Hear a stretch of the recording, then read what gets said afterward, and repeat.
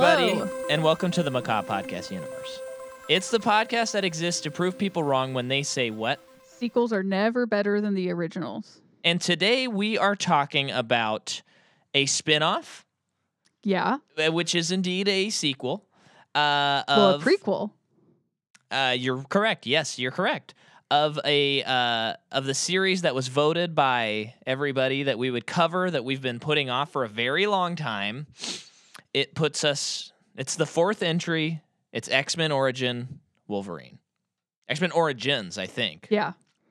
And we have a guest with us. You have a guest. We have a guest. It is our dear friend who. Well, I guess. Do I just introduce you, or do I say, you are not much of a superhero movie person from what I have seen and gathered. But then a couple of years ago, I heard this guest that I'm about to say loves X-Men. So we've been waiting and waiting and waiting.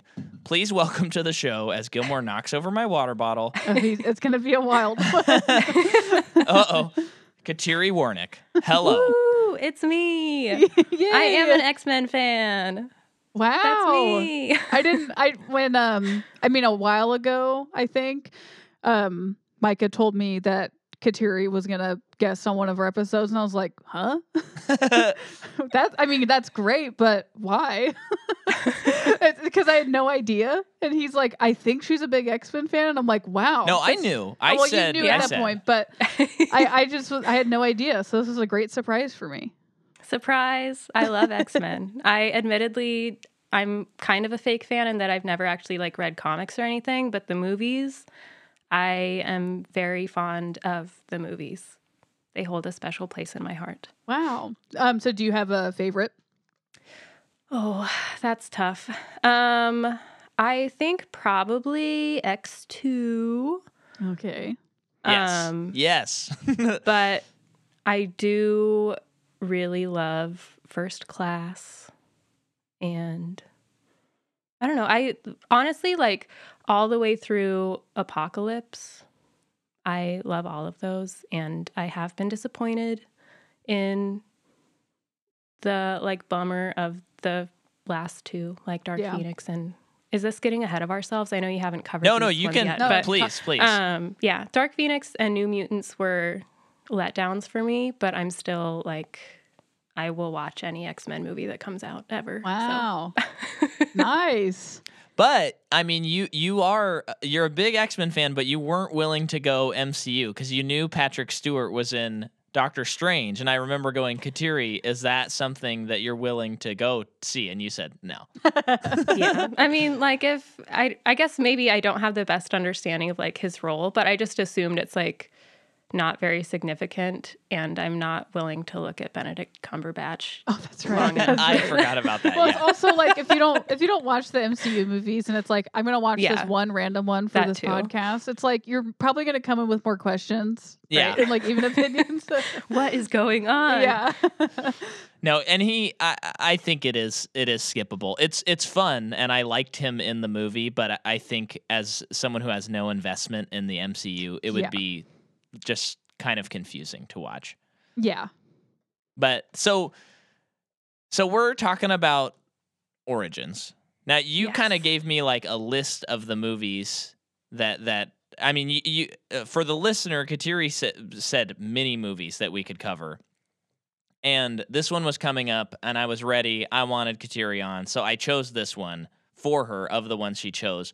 But is there a particular reason why you would be into covering this movie? This movie is pretty special because although I was I think 13 when The Last Stand came out, it was I didn't actually watch the movies until probably right after that came out was when I got into X-Men. So This movie, when it came out, it was the very first one that I saw in theaters. So I went to the midnight release of this. Okay. And actually so I saw it at midnight on Thursday or whatever, and then on Friday I went again in the daytime. Whoa. Wow. Yeah. Man. Yeah. Those were the days. They really were. It's just today I'm I would never do that again, no matter how excited I am. I know. It's just too late. Well, I mean, and now even if they do them, it's like what at like 10 o'clock or whatever. Like I know, yeah, so it doesn't feel. It's I don't not know. as Maybe magical. part of it, yeah. Like we're older, so maybe that's part of it too. But something about like going to a movie at midnight. I remember going to midnight releases and there just being like lines around the whole theater, like so many people excited, and now nothing. No one cares. Yeah, now it's like I'm going to pageantry. see it at 6 p.m. the day before it's supposed to come out because that's preferable to my sleep schedule. Yeah. But it's just crazy. Yeah, I mean, we're the three of us are not that old. We're not even old. We're not. We're young. We're young people. But it is kind of like, I mean, during the pandemic when the theater shut down, I think I was even telling people, I'm like, when this theater opens up, I'm going to go see 3 movies in one day. I haven't even gone to 2. Wow. I've only done that one time in my life because it's like, I'm like, okay, now I'm tired. I want to go home. I'm surprised you've only done that once in your life. Wait. 3 movies or 2? 2 movies. I've done it one time. That's still surprising to me for you. I've seen 2 movies in a day. Just once, I think. Yeah. Wow. That was like when my family and I would go on our vacation trip to California. We would always have a day where we didn't go to Disneyland and we did something else. And often it was like, okay, let's go watch this movie. And then we get out of the theater and it's like, oh, this one's playing too. Let's just go see this one right now. Yeah, I think because I didn't grow up that way. Yeah. It's just not, even though I love watching movies and I watch them all the time, it's always like, I'll just go see one movie. And we live so close, it's easy to go home. I mean, I think that we've been to the theater several days consecutively. So yeah. You've seen 2 movies in the theater probably in less than a 24-hour period. Yes, I think we did that in November because we saw 4 movies in 7 days. So yeah, that's true. Yeah. So for me with this movie, this was also the first X-Men movie I saw in theaters, and I went with the O'Hara gang. I'm pretty sure. Right. So this came out in 2009. So I think we were freshmen in high school. Or sophomores. I think we were going into high school that year. Right. Because I think I was an 8th grader when this came out. Okay. I could be getting my years mixed up, but anyway, because no, I am. We must have been freshmen. You're right. Saw it with the O'Haras at the White City Theater. Wow. And I was like, this movie rules. You know, Wolverine. He's got claws and he's killing people. I loved it. Yeah. And then I have since not revisited it. And this is always kind of one of those movies, if you're looking up reviews or like checking out like superhero lists or movie lists or whatever, it's always one that people like unanimously malign and are kind of like, wow, that was a bad movie. And so I haven't watched it since until last night. And then we're going to talk about that. But we're not there yet because I want to hear what your experience is, Jordan. This was my first time ever seeing it. Wow. Welcome. I had a lot of questions at the beginning of this movie, namely his name. Everyone's calling him Jimmy. I was very confused. Yeah. We'll get into that stuff. But yeah, I've never seen this movie before. I think I've seen clips with Ryan Reynolds. Yeah. And I'm assuming it's this movie. Well, I know it is now that I've seen it. Yeah. Yeah. I mean, like I've said in the last couple episodes, X-Men's relatively new to me. Coming into this, I've only seen the first 2. Wow. So it's all going to be fresh for me. Yeah. So big old blind spot for Jordan. And we're getting close to my X-Men blind spots, but we still have a couple more till I have not seen them. Yeah. Because I haven't seen the Wolverine, which I am excited to watch, and then I haven't seen any of the other X-Men movies except for First Class. Oh wow! But I've seen Logan and the 2 Deadpools. Mm-hmm. Yeah. Logan, I would imagine, will probably reign supreme. But X2, it's gonna be tough to beat for me. I love X2. That movie's great. But let's talk about who directed this and who made it. So the movie's directed by Gavin Hood, who has a bit of a rough filmography. He's got the also maligned movie Ender's Game. Oh. Whoops. A recent movie called Eye in the Sky, which I remember had Helen Mirren and Aaron Paul in it. Not Aaron Paul. Is that his name? Yeah, Aaron Paul. From Breaking Bad? Yeah. Oh, I've never heard that movie. Same. No one else did either. The screenplay is by David Benioff, who is one of the co-creators of Game of Thrones and also wrote Troy and City of Thieves. It's also a screenplay by Skip Woods, who wrote the awful Swordfish, also starring Hugh Jackman, the movie Hitman, the movie A-Team, and then a movie I've avoided, but apparently the very worst Die Hard movie, A Good Day to Die Hard. Is that the one with Justin Long? No, that is Live Free or Die Hard. Okay. This is the one that has Mr. Potato Head himself, Jai Courtney, is one of the stars of. Oh, I think I Die ask Hard. you this every time it's been brought up. Every time. And I always do my Mr. Potato Head joke. So you may be sensing a bit of a pattern here as we're getting into the production. The cinematography is by Donald McAlpine, who did Moulin Rouge, Ender's Game, and Mrs. Doubtfire, amongst many others. The music is by Harry Gregson Williams, who did Phone Booth, Man on Fire, Lion, the Witch, and the Wardrobe, Chicken Run. So he's got some pretty solid hits in there. Chicken Run. Yeah. Wow, I love that movie. Sequel on Netflix next year. Huh? Really? Yeah. Whoa. Yeah. Had not heard that. Did they get Mel? I don't believe they revisited Mel on the movie. One too many anti-Semitic comments.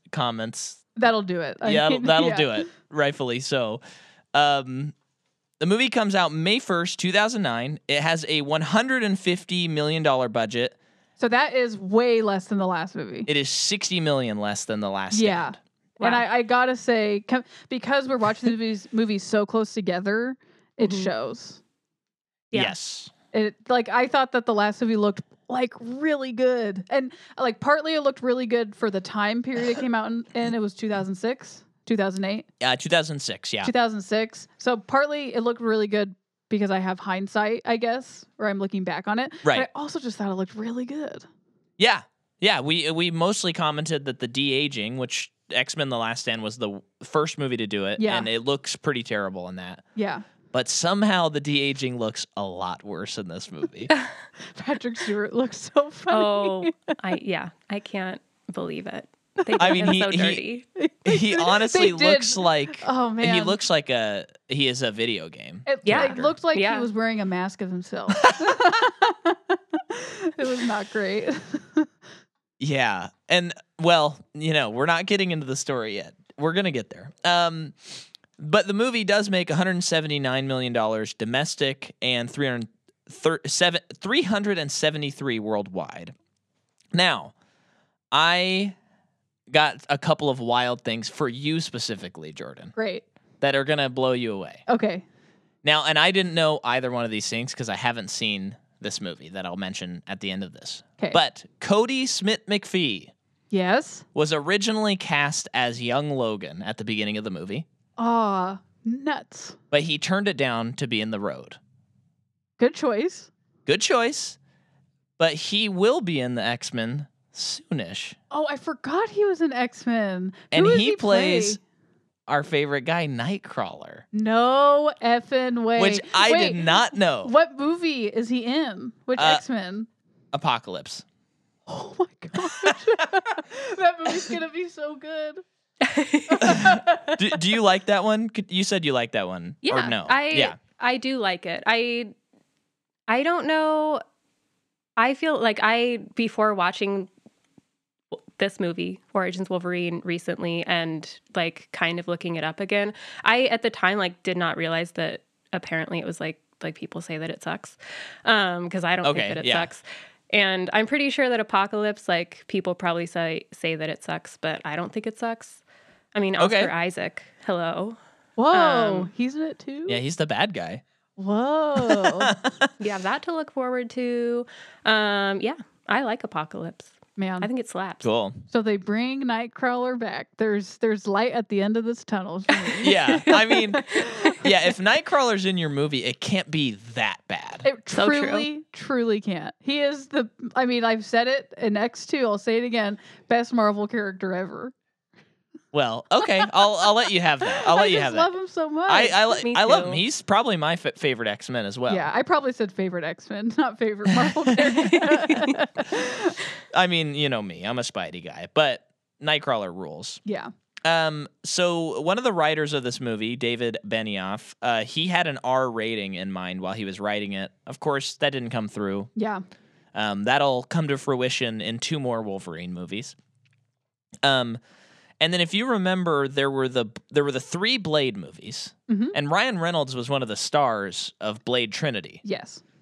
And when they finished that movie, him and David S. Goyer, who was one of the writers, or the main writer, I'm not sure exactly, started working on a Deadpool movie. Oh, wow. In 2004/2005, which I did not know that they had been trying to make a Deadpool movie for, I guess that would make it 11 or 12 years. You didn't know that?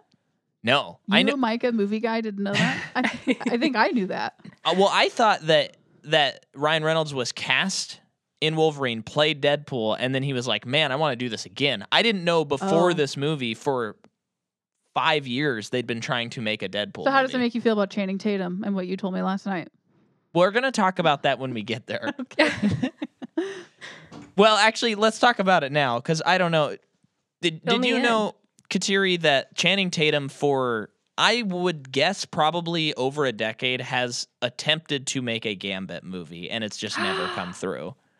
Okay, now that you say that, that sounds like vaguely familiar to me. I did not remember it until you just said it. I would love that because I do love Channing Tatum. He's a very lovable, just big himbo, he does know. Yeah. And Gambit is awesome. So I wish that would happen.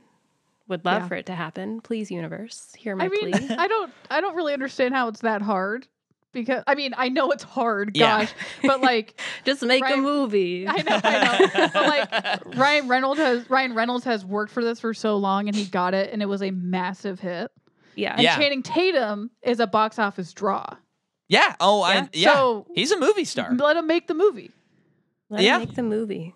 Now, before maybe after this final Magic Mike comes out, they'll be like, Channing Tatum, you can make Gambit. Let's give him some playing cards.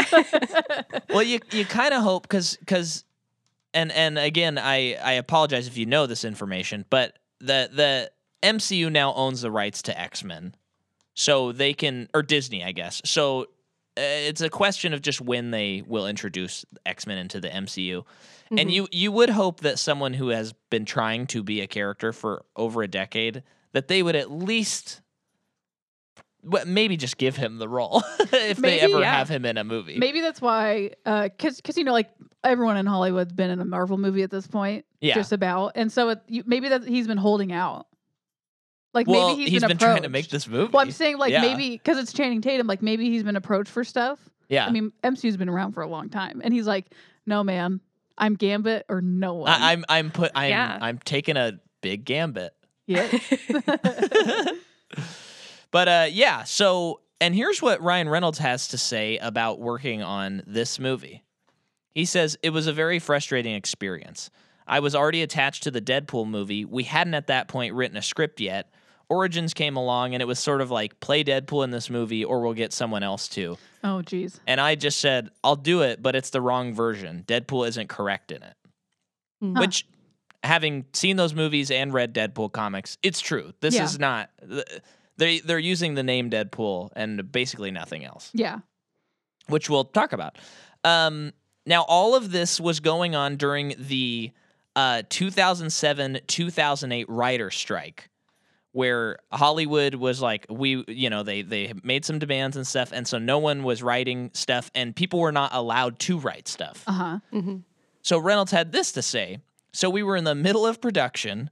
There were no writers, no anything. Every line I have in the movie, I just wrote myself, because in the script, we had it said, Wade Wilson shows up, talks really fast.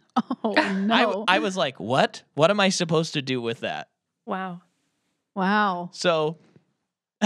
Does it give you a little bit of respect for Ryan Reynolds? It does. It does. Well, I mean, I it's more his recent acting career that I'm not as fond of. Yeah. But I did like Spirited. He was charming and good in it. So he can turn around. Wait, hold on a second. What? Gilmore got into the bread and is eating all the bread. Oh, no. No. Hold on a second. Wait. He just doesn't like get into food ever. So we just had this bread on the floor with like other grocery stuff. And I looked at it and I was like, oh, he won't get into it. That's not his style. Wow. Proved you wrong. And here we are. But, okay. So then another funny thing that I found out about this movie is they got permission to store stuff in an ice rink that they needed, and the ice rink wasn't doing well, so they thought, sure, yeah, store stuff here. But what they were storing in the ice rink, and they were, of course, paying the ice rink, what they were storing was explosives.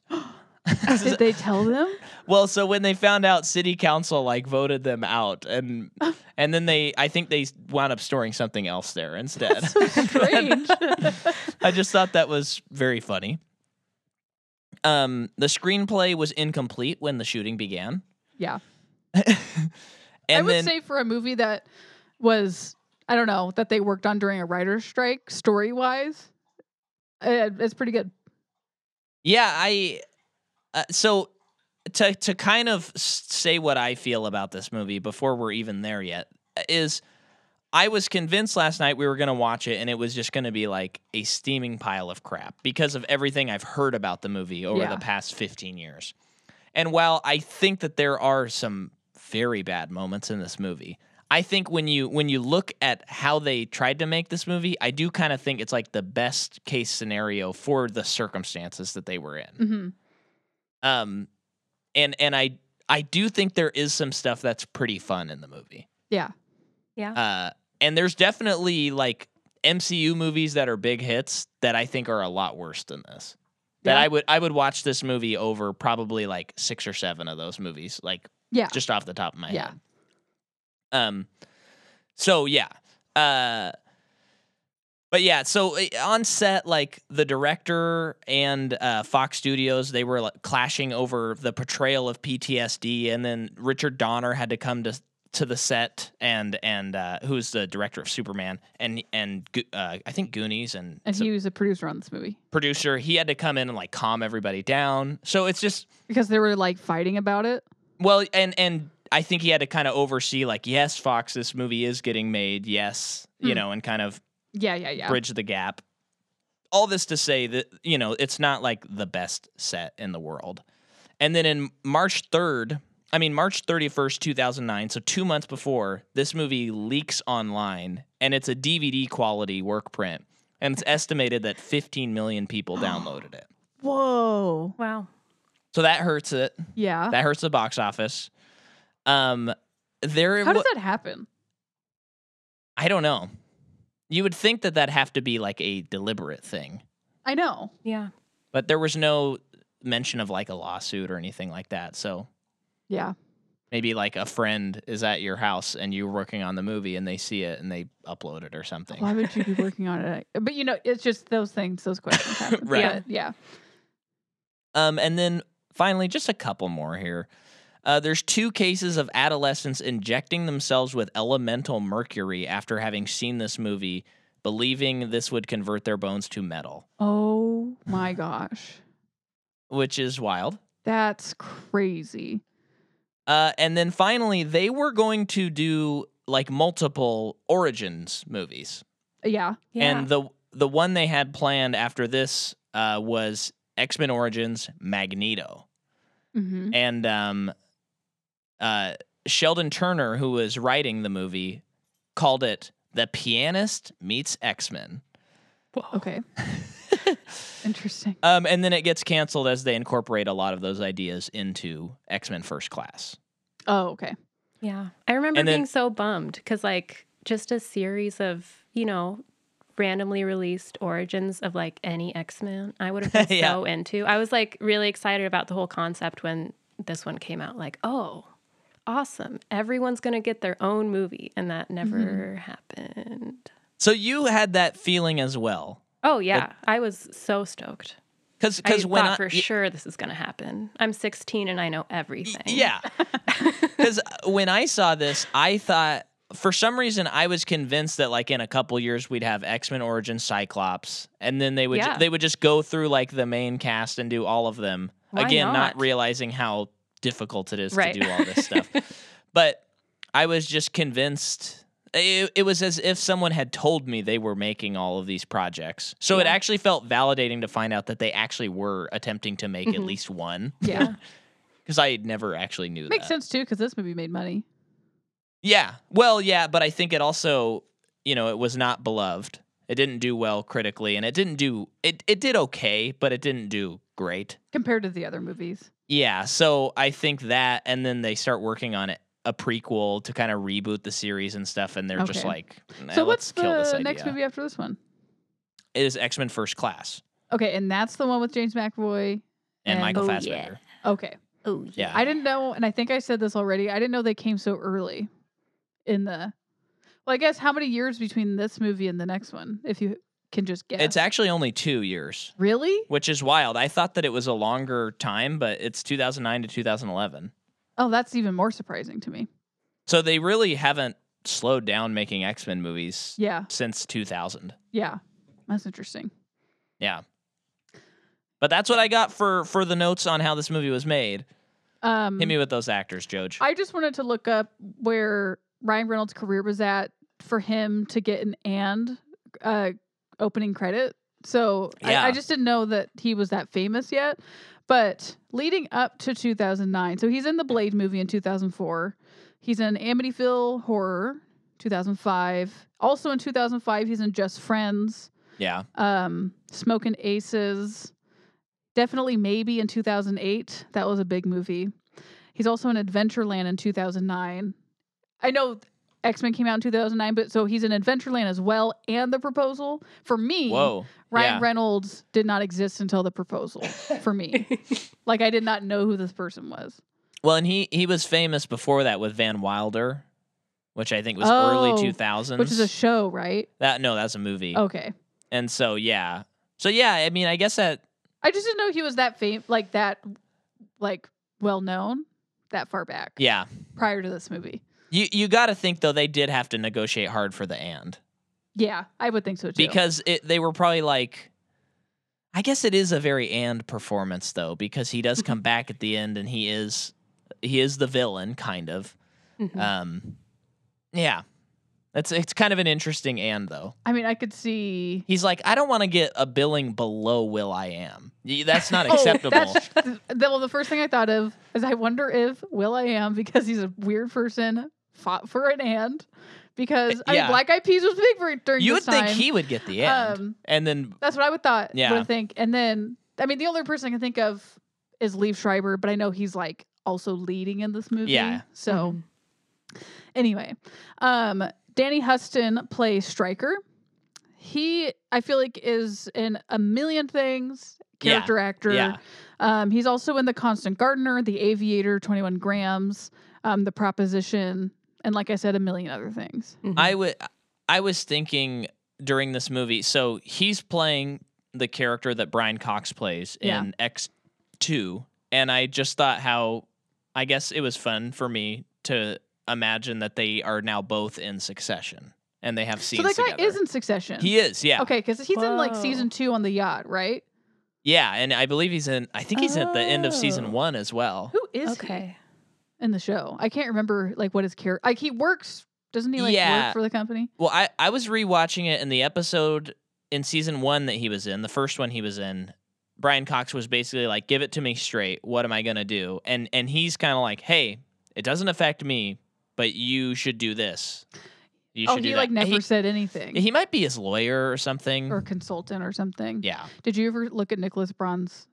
I did story? look at his story. It Yeah, was funny, right? it was funny. To tell readers, I just thought it was funny. They released the Renfield trailer yesterday, as of recording this. Yeah, Which is going to star Nicolas Cage as Dracula, and the poster, it's him standing over Nicholas Hoult, and then Nicholas Braun's next story was Tom from Succession standing over cousin Greg. And it was like a promotional image Wow. from For Succession. the next That's season of good. Succession. It was great.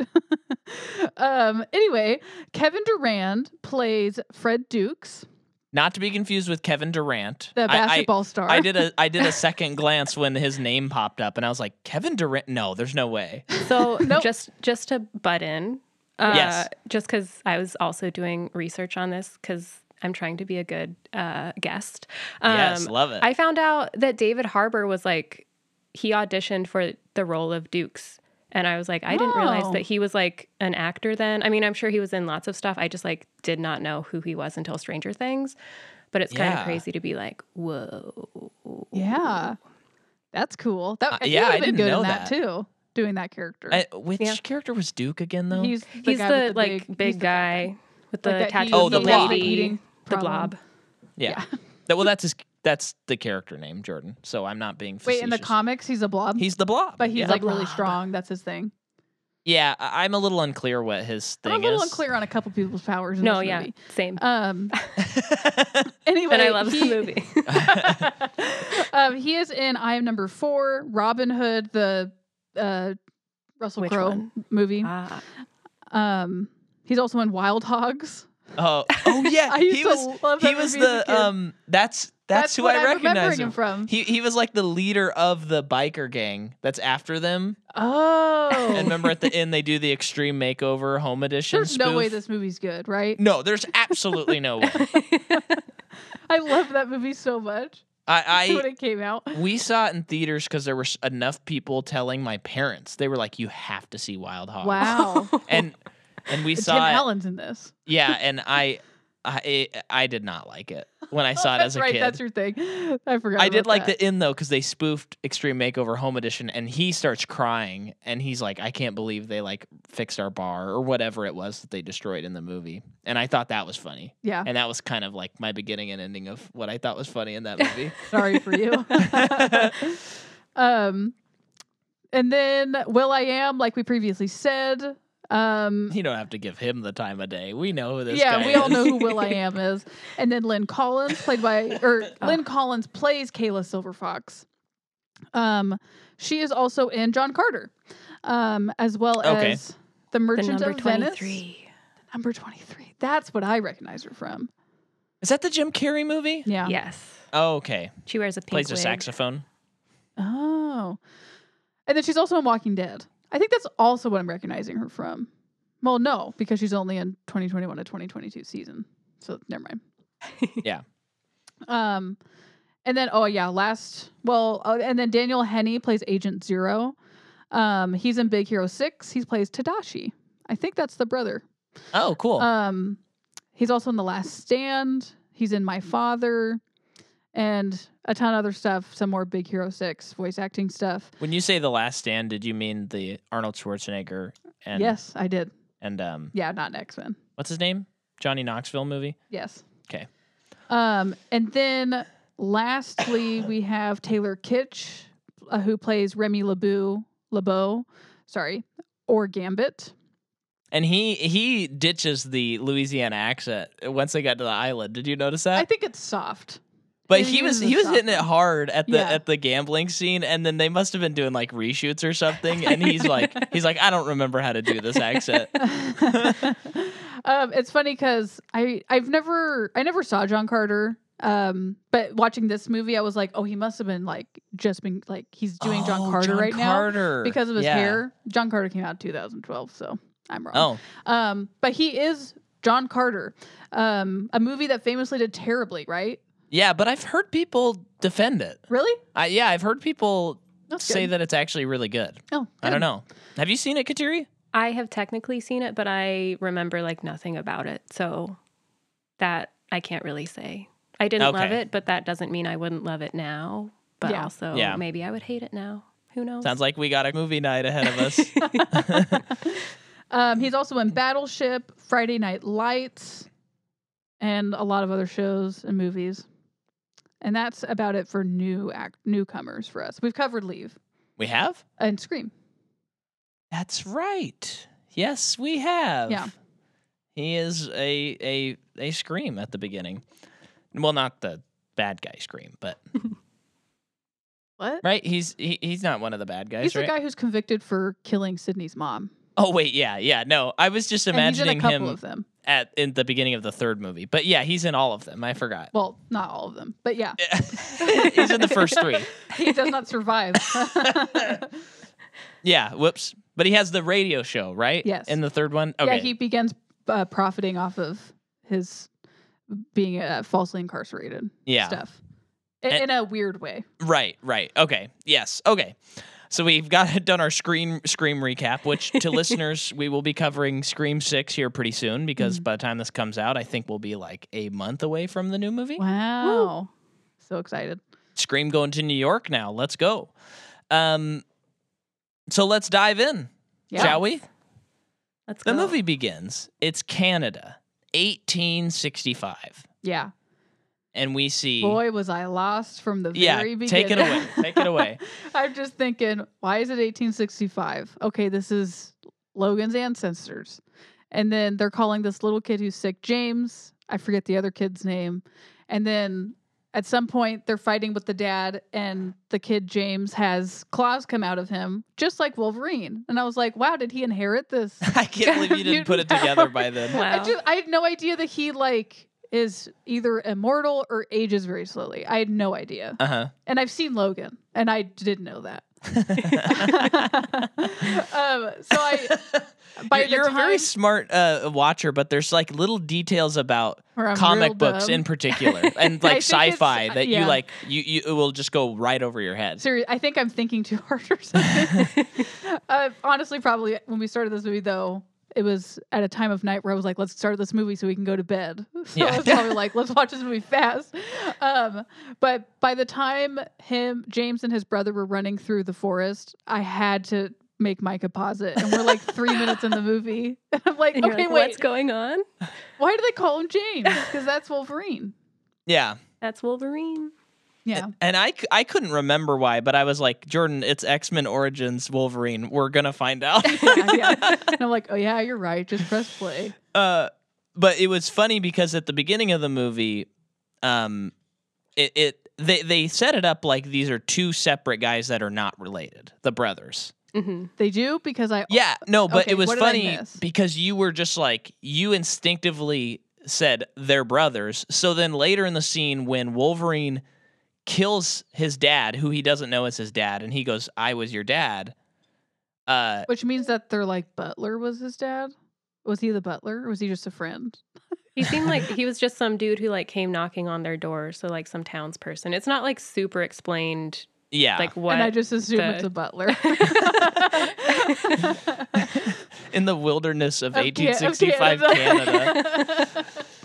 But I just thought it was funny because there's a moment that's like a little tiny reveal almost where you know the dad's like, you're my son, as Wolverine has killed him. And then you go, oh, they're brothers. And you were like, wait, what's going on? Because I thought they were brothers. I'm like, yes, they are brothers. Why do they need to reveal this? So I thought this was interesting, that they're siblings and they both are mutants. And then later in the movie, Kayla's sister and her are also mutants. And I'm curious, what's the science behind that, Professor Xavier?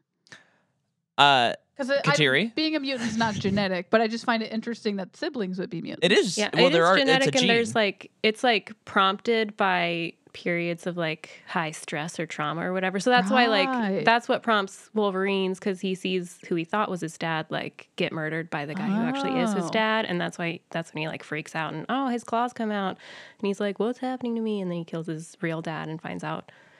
It's a very traumatic time for everyone. It is. But yeah, I think it's just like, because like if you think back to the very first one with like Rogue and like puberty and like high stress, like I'm kissing a boy, it's just like I can't think of some other like non-X-Men parallel to drop, but it's just like it's kind of, I think my understanding is like a latent thing that could be triggered if you like experience something that heightens your emotions in a really stressful way, be it positive, kissing a boy, or negative, seeing your supposed father killed by your real father. Yeah, so it probably wouldn't surprise you that it didn't take until I think the last movie, the third movie, to where I realized, oh, the first time Rogue experienced her powers was when she kissed the boy. I just never considered it. Oh. Yeah. And I think they explain too in the first or second movie that like they a don't baby explicitly say it, but it's very implied because she's like freaking out, and everyone but I like feel is like freaking out. There's just some exposition in the first two movies somewhere where probably Professor Xavier is saying something like, I mean, he didn't say this exactly, but like a baby is not born a mutant. Like you were just saying right there. It's like it's awakened within them. It's triggered. I think that is said, and I just another thing that went right over my head. I mean, I would think the X-Men would be your jam, but maybe they're not. Maybe they're too. I think they're too complicated. Well, so then after this happens, they run out into the wilderness, and the brothers are kind of like, okay, we're always going to stick together. Yeah. And then we see a montage with the credits of the movie where it's Wolverine and Sabretooth as they are fighting in the Civil War, World War I, World War II, Vietnam, where Liev Schreiber starts committing war crimes, and then Wolverine's like, that's enough, and he's telling him to stop. And then they both get put on a firing line, and of course that doesn't kill them. I love opening credits that give you so much backstory in like 3 minutes. I miss it. I feel like rewatching this recently for this, I was like, wow, remember when credits were awesome like this? Yes. You just like got an opening of a movie and you just knew so much, and it's just so rich, and you're like, I'm in it. Not only do you learn like all the wars they've been in, but you see Liev Schreiber's character change. Yeah. Yeah. Like he becomes hardened and like evil. Yep. Yeah. No, it is cool, and I can tell you as a freshman boy, this was really cool. Yeah. Because this is like freshman boy listening to System of a Down. Yeah, you're gonna love this. Like these action scenes are totally your jam. Yeah. But I was expecting to like cackle at this scene, and I was like, oh, it's pretty cool still. No, I love it. It's awesome. I love that. So they're both mutants. They're brothers. One's Wolverine and one's Sabretooth. I like that they're both animalistic mutants. Yeah. It's sweet. I like seeing Liev run like that. Oh yeah, I'm a fan of that. That's like when James McAvoy does that in Split. Yes. And Glass. Oh man, I'm a sucker for that. And I like that he has fangs. Like ever so slightly. Yeah. He has fangs. It's great. And he's got claws. Oh yeah. Yeah, I know. Claws are great too. Then we had like Stryker creates this team of mutants that are gonna do things. Secret covert government operations. Yes. And this is where we're introduced to Deadpool. Yep. Played by Ryan Reynolds, of course. And he is telling a couple of jokes. I guess he probably had 1 or 2 takes to do that from his. Yeah, I guess so. They're like, improvise, go now. Yeah.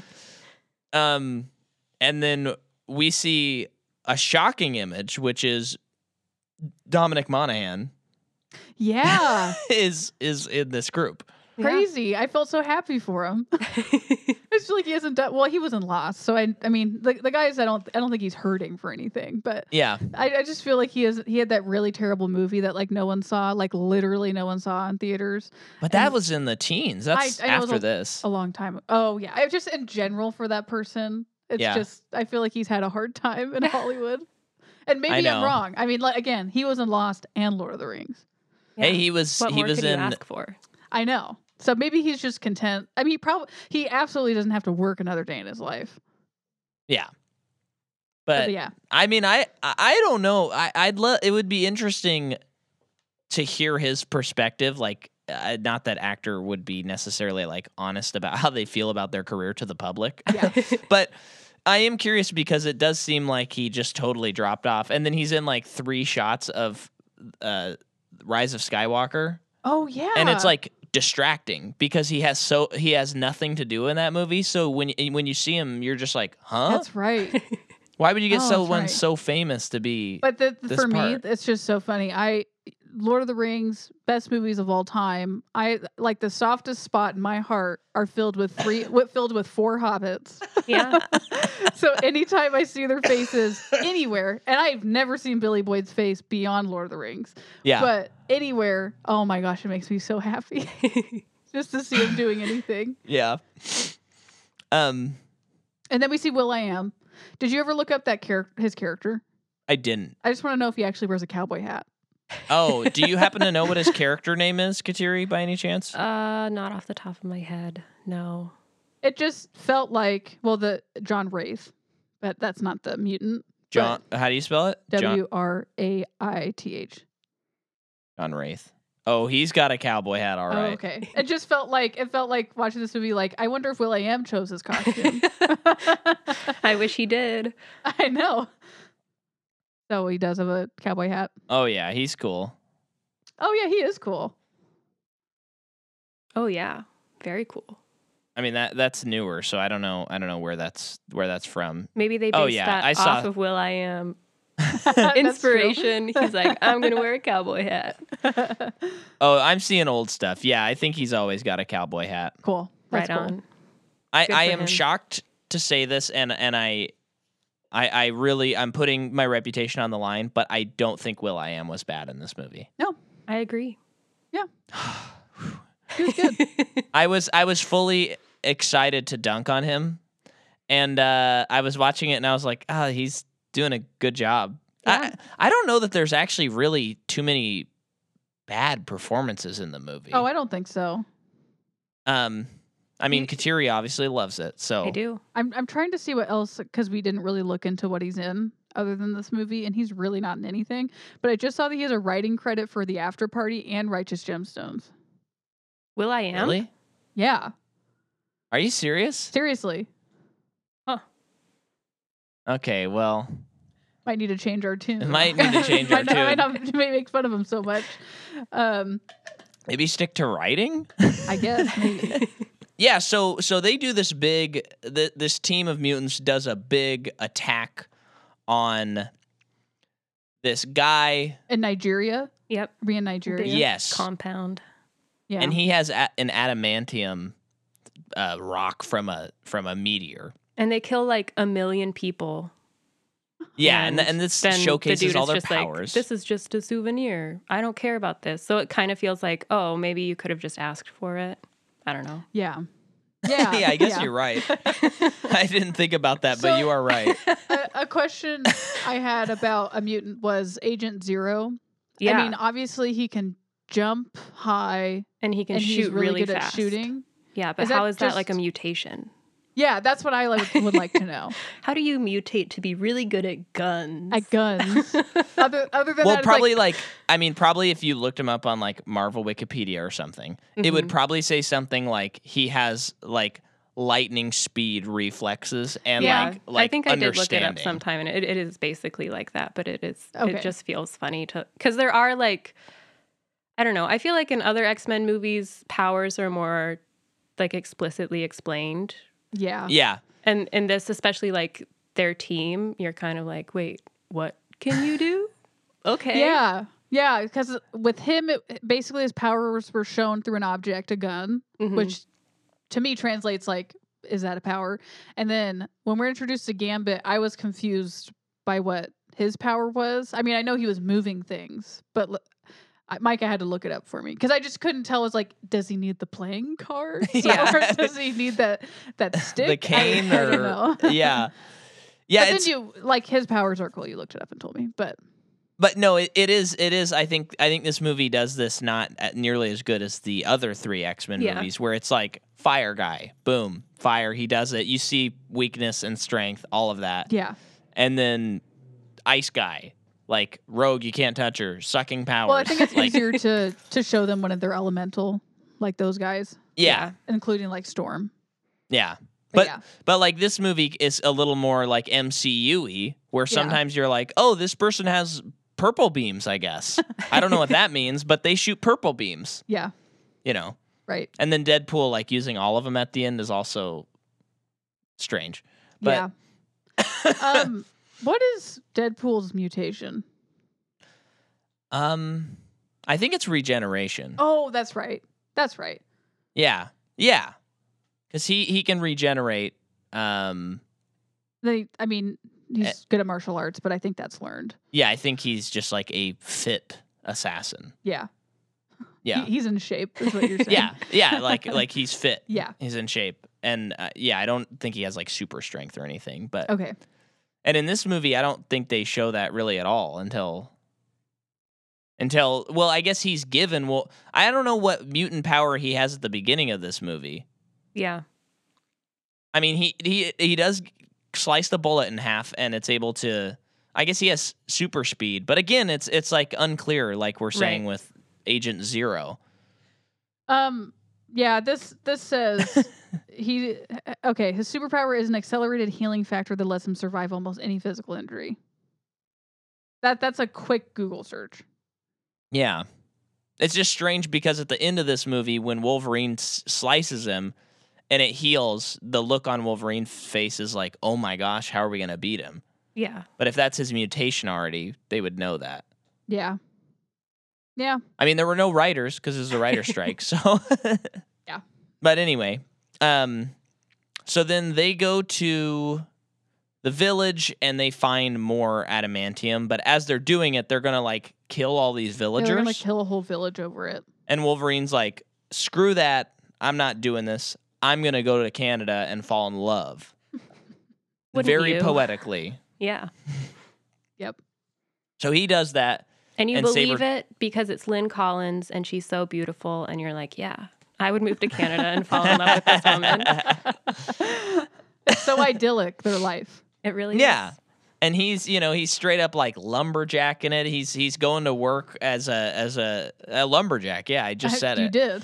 And he's got like the axe on his shoulder and the flannel.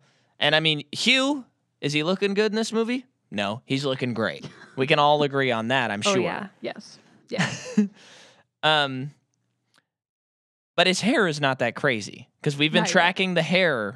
His hair is very normal. Yeah. Yeah. Not Wolverine. Hasn't gotten the iconic cut. Yeah. But I imagine that's because it's yep. Because you can see his hair is kind of pointy. Barely. So it's like, it'll get just there. It's almost parted in the right way. Yeah. Yeah. But we'll see. Do you remember in Logan, he has like a short haircut, right? He doesn't have the points. I think so. Yeah. Okay. Like, it's been a really long time since I've seen Logan. But yeah, I'm pretty sure. Yeah, me too. No, I don't think it's a buzz cut. But I think it's like a normal, like like a Tom Cruise latest Mission Impossible cut. Yeah. Great reference. Latest Mission Impossible Tom Cruise. Yeah. Well, because you can mark the different phases of Tom Cruise's hair by the Mission Impossible movies. That is very true, actually. Yeah. Yeah. I'm not crazy on that one. Come on. So yeah, I wrote, and I think everyone's allowed to say this, but I wrote with a cutie Canuck in the Canadian Rockies 6 years later. Yeah. I think everyone's allowed to say Canuck, but I'll probably look it up just to make sure. Yeah, I mean, when you said it while we were watching the movie, I was like, huh? Can you say that? I think it's like endearing. That's my impression of that word. Yeah. Well, apparently, I mean, if you want to do stereotypes, you can totally cut this, but Canadian are only nice people. So Canuck's probably a nice word. Yeah. I don't think we have to cut that. I mean, that's a compliment. Okay. And then we go back, we cut to a carnival. Yes. Where Mary is working. Yes. I don't know what his character name was. I don't think they ever said. Yeah. Yeah. Bradley? Yeah. What? Right? Chris Bradley. Where's his name? Bolt. Okay. A little on the nose. It's just, so it's a superhero movie, not Bradley. His mutant power is he can manipulate electricity. Cool. Yeah. And he works. I love the concept of a mutant, like down on his luck. Only job he can get is working at a carnival at a booth, and he just tricks people. I love that concept. Yeah, that was a very cool scene. With you give him $1 and you get to turn off this light, but you can't because it's him. Right. Great. Although, I mean, now if we're being jokey here, I actually like this scene a lot, and I think it's good. But it is like, dude, you're not going to make any money if you keep just burning people's hands and then breaking the light bulbs. Well, I think he was doing it to impress the girl and shame her boyfriend. Yeah. Yeah, we've all played that game. So, yeah.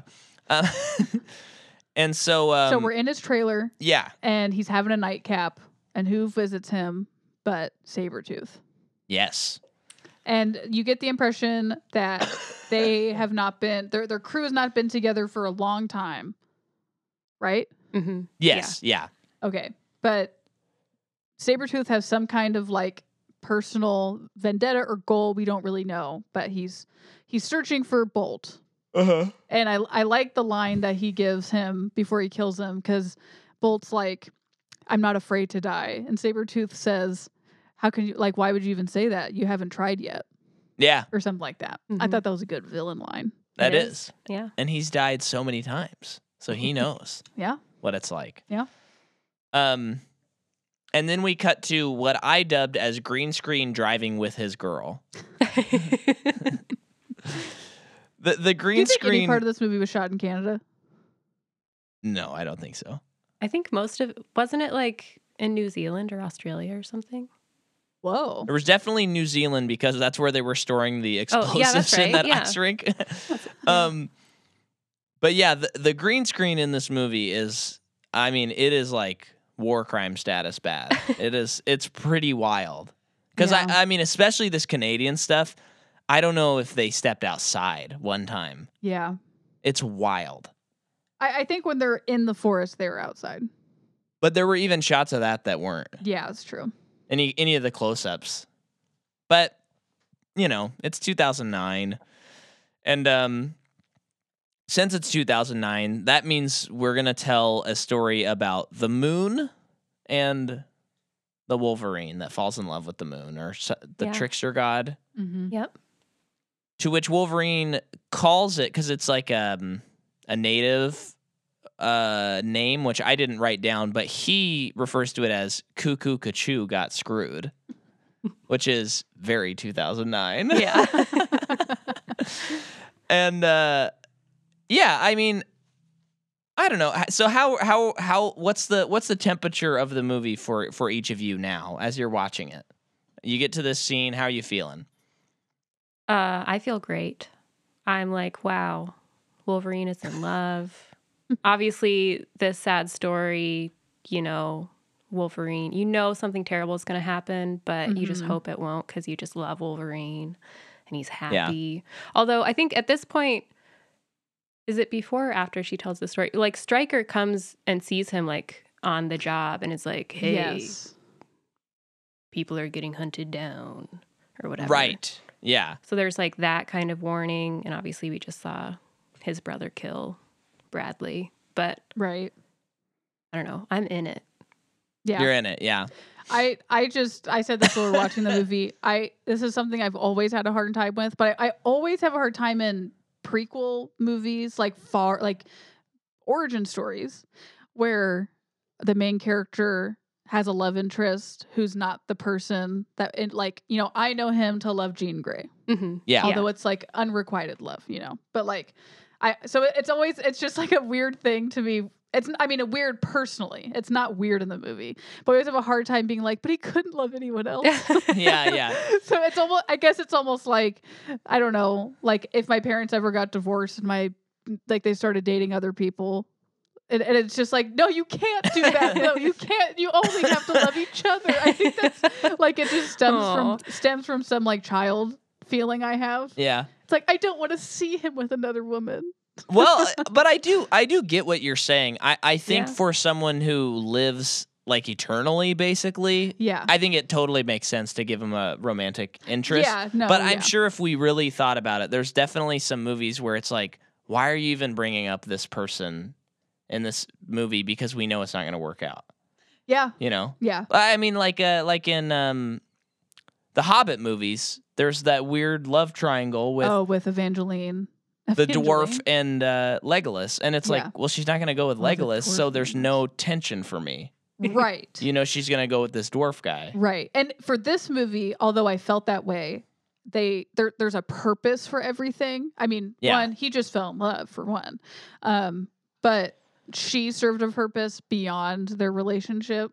Yeah. And I think if it was just like he had this love interest and she just died, and that is the only reason that spurned him into like doing what he does next, Yeah. I would feel like this feels like a 2009 movie where our female character is just supposed to love our main character and then die. Right. Yeah. But she had more to do. Yeah. That was nice. Yeah. So I guess so far we're pretty much tracking. Yeah. I mean, the one thing that's funny is, again, I don't necessarily like this movie. I don't know if I'm going to go that far with it, but it is funny because I've read enough comics to know that this, like, a lot of the problems I have with the movie are like things that comic books do. Okay. So, like, for example, I know this is skipping ahead, but all of the Scott Summers stuff I think is totally silly and shouldn't be in this movie. Mm-hmm. And then having Charles Xavier like show up at the end is just like so cheap.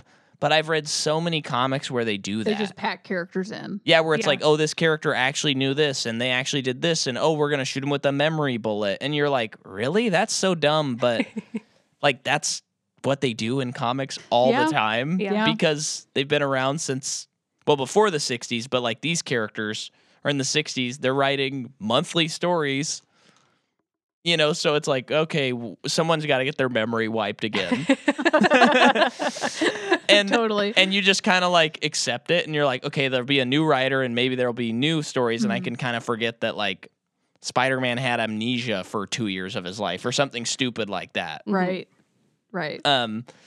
So in that regard, it's actually kind of funny watching this movie because it does read kind of like a bad run of comics where it's like, yeah, I could see this being an actual run, and I would probably read it and be like, okay. Yeah. Like I wouldn't be mad about it. Yeah.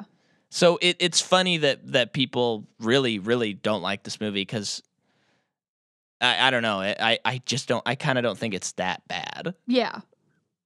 And Totally. of course I'm talking to the choir here, but yeah.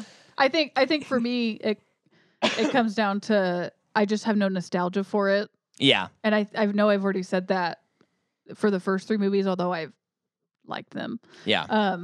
But it's sometimes hard to cover movies when you know so many people grew up loving them so much, and then it's like it was good. I don't really care. Yeah. But it wasn't bad. Yeah. You know? I mean, this one's kind of bad, but but okay. So Sabretooth tracks down Wolverine and Wolverine's girl, and he kills the girl. Yeah. And then we have what I wrote as barn fight, log pile with an exclamation point, and breaks bones off, which is the next sequence. Yeah. So Sabretooth is in this bar, and I thought it was just so funny that he asks the bartender if he has insurance, and the guy says no. And he's like, well, that sucks for you. And they're just literally, this bar is in a barn. Yeah. Like there's probably a sign out up front that says the barn. And they're also in Canada, and he has a southern accent. That was my other thing that I thought was so funny. The bartender had a southern accent. Yeah. Maybe he's from Texas or the South or something. But because it was Canada, I just thought it was such a funny choice. Not bad, but funny. Yeah. Yeah. Yeah. But then, yeah, Sabretooth and Wolverine get in a big fight. And there's there's kind of a little joke I have when I watch movies, and when a really bad special effect is shown, I'll just say oops. And when those logs came down and crushed Wolverine, I said oops. That was rough. Yeah. Yeah. Him getting thrown over the logs too, the truck. Yeah. It was pretty smudgy, to say the least. Yeah. But when Sabretooth stepped on his claws, Yeah. that hurt to watch. Yeah. Yeah. Ugh. I agree with that. Yuck. Now, do you think, I know that Wolverine will now wake up in a hospital, but do you think that his bones broke, but they would just heal, right? I mean, it would hurt like heck, but Right. he would be able to still like regrow them, like right when he wakes up. Your or whatever. body, you're like when you break your bones, like that's what your body is doing. Yeah. It's bringing it back. I mean, that's the cast is to make sure it does it correctly. Yeah. So yeah, that's what it's doing. Okay. So he'd be he would have been fine. But he gets taken to Stryker's hospital. Oh, he does. Yeah. Yes. And Wait. this is when we have like the moment where they're gonna give him give him surgery. Yeah. He signs his life away. Yeah. He gets a dog tag that says Wolverine on it. Yeah, he says, I want new ones. Logan Wolverine. Yep. And now we know the name Logan. And I was kind of like, Jordan, tapping you on the shoulder. See, they explained it. And then they start squirting in the metal. Ew. And this is pretty like iconic. I feel like anytime you'd see commercials for X-Men stuff or whatever, they would always use the shot of him bursting out of the. Oh yeah. Totally. Yeah, and I mean I remember that. He was looking great. Yeah. He's naked. He is naked. He's naked. We were seeing that it was PG-13 for partial nudity was one of the reasons, and we were like, his little butt. "Ooh, whose butt are we gonna see?" I hope it's Hugh's, and that's what we got. But yeah, while it's happened, so I thought this was a pretty cool scene. He gets the adamantium, and then I think this is your favorite one, isn't it, Jordan? This movie? Yeah. No. But he dies. Well, his heart stops. So it's like, oh my gosh, the procedure didn't work. Yeah. But then his heart starts beating again, and it worked. And Stryker says, "Oh, it worked. Change of plans. Erase his memory." Yeah. And he hears that, and that's why he bursts out. Yeah. Yeah. Which, having not seen the movie and knowing that whenever he got adamantium, that's when his memory was wiped. Yeah. I was surprised. I was like, oh, this doesn't happen now. Yeah. Because we have half the movie left. Right. Yeah. It's sort of funny. I don't know who like originally wrote the idea that the adamantium is not his mutant ability. But it's sort of a hat on a hat. Yeah. So he's already got regenerative powers and he's got claws. Mm-hmm. Yeah. And then they're like, whoever that writer was, and I'm sure it's a great run, but they were just like, hey, let's explain the metal. Why does he have metal? And I think everyone reading it up to that point probably just assumed he just has metal bones. Right. That's like his power. Yeah. That's all. That's no. I that's think all it's I'm saying. cool. It's pretty sweet. It's just kind of strange. What so okay, so this is moving far ahead, but Stryker is performing experiments on all of these mutants. Oh, Gilmer is messing with my mic. But Stryker's performing experiments on all these mutants, and that's why Wolverine, he was an experiment. Yeah. And then later we see more experiment stuff happening, and Cyclops was an experiment. Yeah. Do we know what happened to him? Or is that what they were saying? Like they're just taking some powers out of all of them? I think they for Cyclops, just took his power. And okay, that's why Weapon 11 or Deadpool, like at the end has the like beams. I don't even know. Are they laser beams? Energy beams? What do you call them? Plasma? Yeah, I would think that. What did you say? Plasma? I don't know. Plasma? Yeah, what are they called? Wow, so much Googling. What are Cyclops' eye beams called? I know he has a ruby quartz visor. We all know that. What does that mean? That's what protects them from blasting off. It's That's like the ruby material. quartz visor, of course. Okay.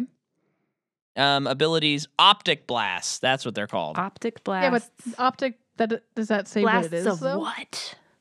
Yeah, because optic's your eye.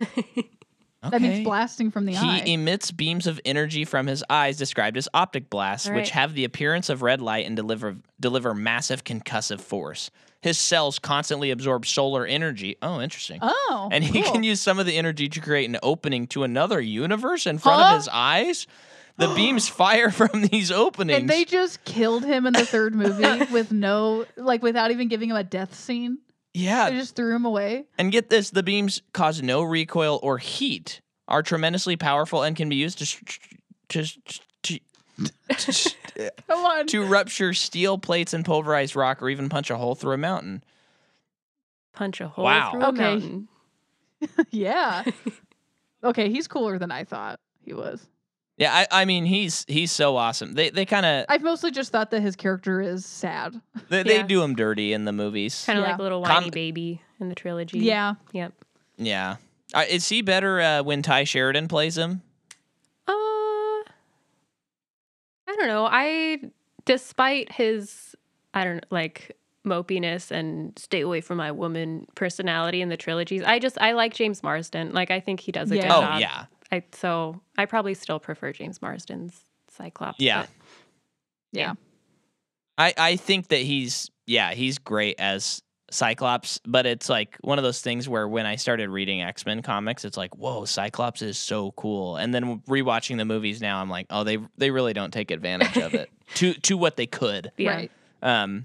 Yeah, because he's complicated and interesting, but anyway, reading 100 issues and watching an hour-and-a-half movie, that you're gonna have different experiences, That's true. and that's okay. So Wolverine jumps out. He jumps off of I guess it'd be a dam, because we find out later it's by that dam. Yeah. It kind of just Yeah. looks like a big waterfall, though, in the movie. Mhm. Like, it looks more. I guess it is just a waterfall. You're Natural. right. Maybe Right. they dam up the waterfall earlier. Oh wait, you're saying? Oh yeah, he's they escaping come back to this after. in X2, Yeah. right? Anyway, and then he goes to, I'm just going to assume it's Pa and Ma Clark. Or Kent, I mean.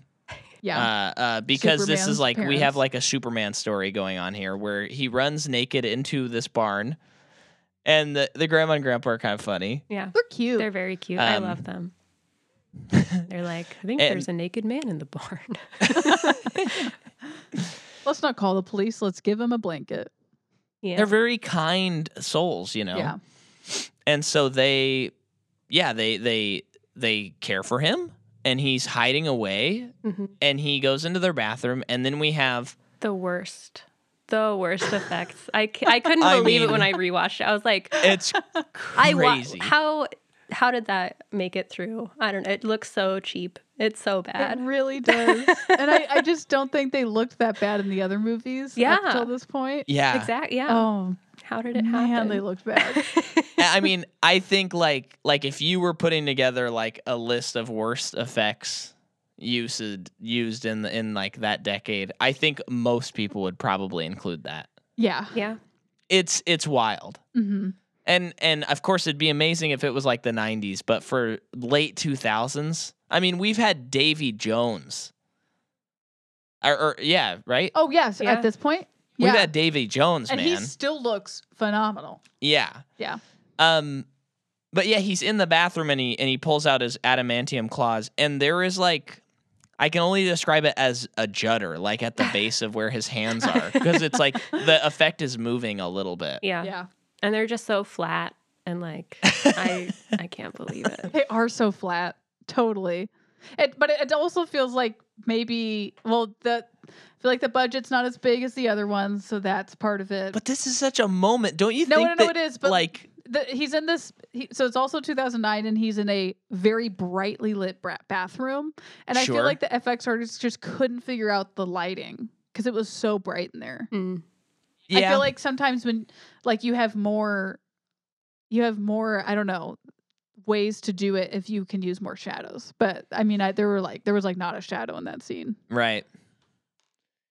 Yeah, it just seems like such a, we're gonna put this shot in the trailer. Like this is the first time he's seeing him. Maybe we can, have some bad effects like with the logs or whatever, which stink. But it's like, that's just one little thing in a dark action scene. Who cares? Yeah. Yeah. But this is like your money shot. It looks so bad.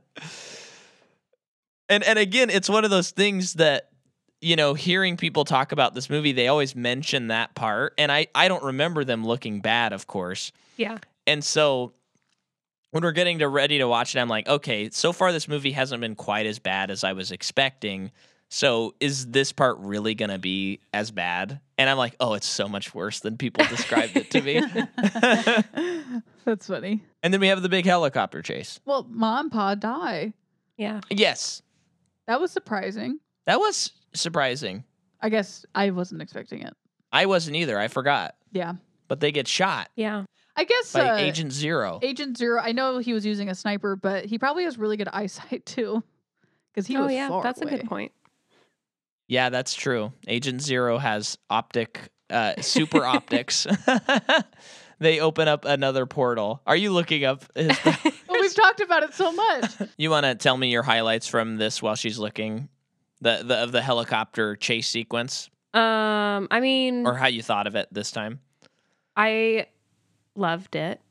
I'm sure that there are better action sequences, but I was in it along for the ride. When he is on the motorcycle, uses his claws to whip around because he can do that now. They're metal, they're not bone, they won't break off, and all that is a whipping cool around.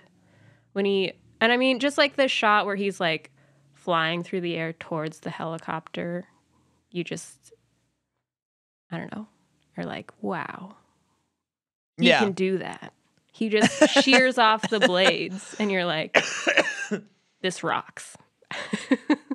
It does feel like they did spend more moments on this action sequence effects-wise, because it was fairly engaging. It looked good. And I think anything that looked kind of cheesy or fake in this sequence, kind of I would put more in the category of stylized, whether they meant that or not. Okay. It just felt like stylized comic book action. Yeah. So yeah, the helicopter crash and chase is pretty cool. Yeah. It's pretty fun. Yeah. Right? Yeah. Hit us with those Agent Zero powers. So he has kinetic energy absorption. So he can absorb kinetic energy to further increase physical performance. So he is also able to fall from great heights, sustaining little injury. Zero's agility, balance, and bodily coordination were enhanced to levels that were beyond the human. Oh, so I think this was added, the experimentation. So his agility, balance, and bodily coordination were enhanced to levels that were beyond the natural physical limits of even the finest human athlete. His reflexes were enhanced to levels unobtainable by normal human beings. So the reflex thing with the guns. Yeah. To which he is shown able to gun down multiple enemies before they can even realize he fired. Oh, so this is specifically movie. You're not looking at he also a comic has book no character. Making it difficult for Wolverine to sense him. They should have dedicated That's 30 minutes of interesting. this movie to his scent. So that's Agent Zero. That's got to come in handy when you're going on a first date. Yeah. What? He doesn't shower ever? No, having no scent. So when you're sweating and you're so nervous, they don't smell you. Man. No comedy points? No nothing for that? I don't know. I think I just for him. wasn't smart enough to get there fast enough to laugh, Micah. Well, maybe the joke was just that stupid. But does no scent, I mean, if he put cologne on, would his power override that? Or do you think he can smell, or he just can't? Or is it just that he has no smell of his own, but he can apply store-bought smells? I guess I'm assuming he has, his body doesn't produce a scent. But, because, not to get too personal here on this episode, but I use this soap called Grandpa's Pine Tar Soap, and it has a smoky smell to it. Yeah. And since then, I think I have a pinch of a smoky smell to me now, and that's now a part of my scent. And that's something that I apply to myself. So is it possible that he just doesn't even get scent either? Oh, wait. If he owns a dog, does he ever smell like a dog? Interesting. I'm guessing he doesn't. Yeah, That is that's a good interesting. point. Because then Wolverine could be like, oh my gosh, he smells like that Labrador that was at his house. Or maybe he would just think of a Labrador. A Labrador was nearby. Yeah, but he probably knows the distinct scents. I don't know. This is getting boring. This is getting in the weeds. I'm just saying, I think that not only does he not have a scent, but he may in fact have an anti-scent. I think I agree with So- you. Okay. That sounds right to me. Great. Let's go with that. It's interesting man. what you said about him being able to survive great falls from great height or whatever, because the helicopter crashes, he's still alive, but obviously not in great shape. And Stryker's like on the radio, and then Wolverine gets on and is like, I'm going to kill you. But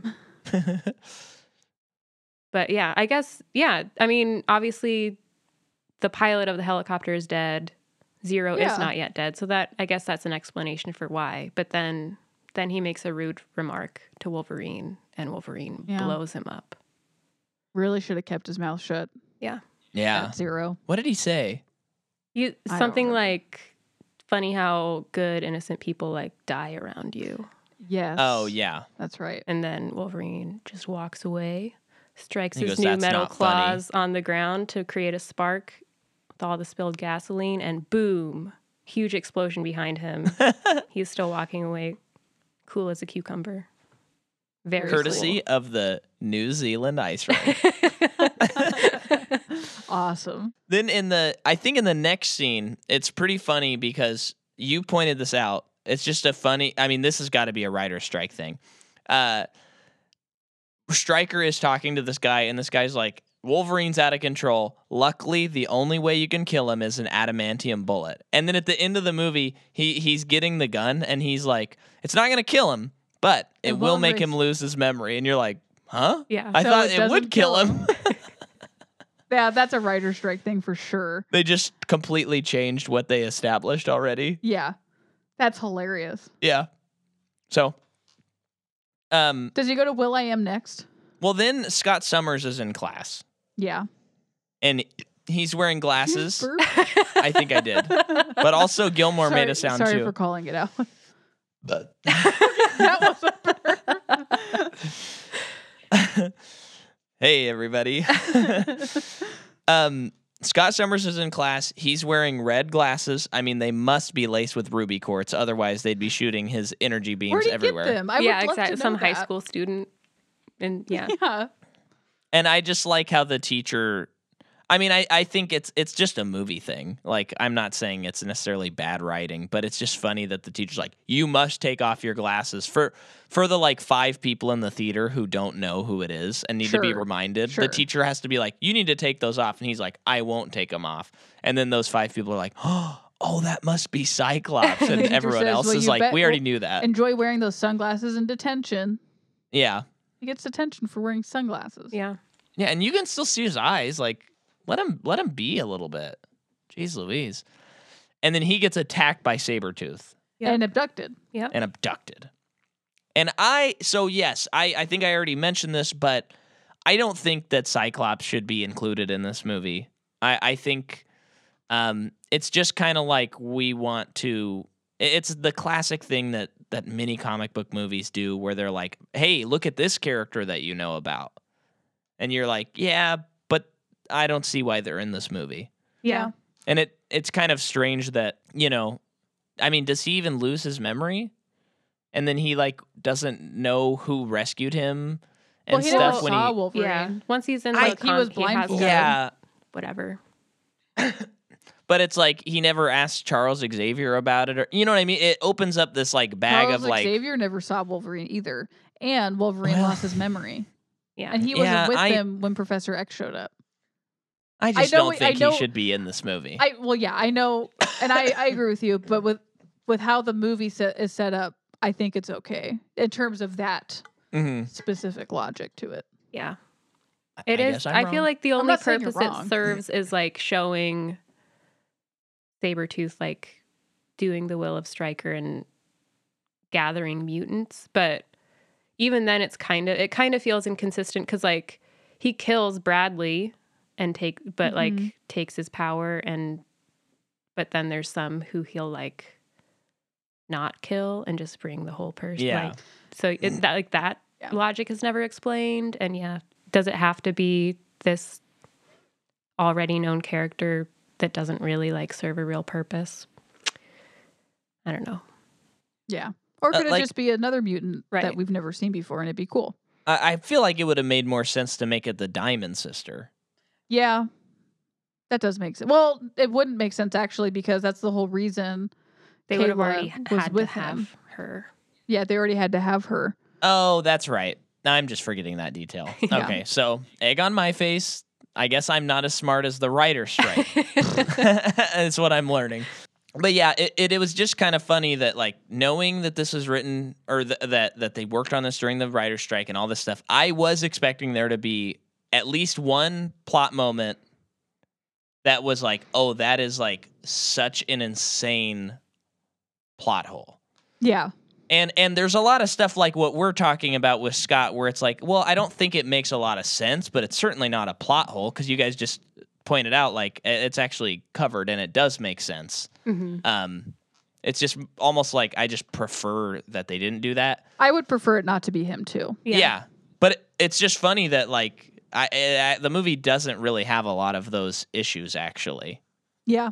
The only one I can think of that I caught was the bullet. Yeah. How they just change it at the end. Right. Which is pretty big, but I think they just assumed people weren't gonna.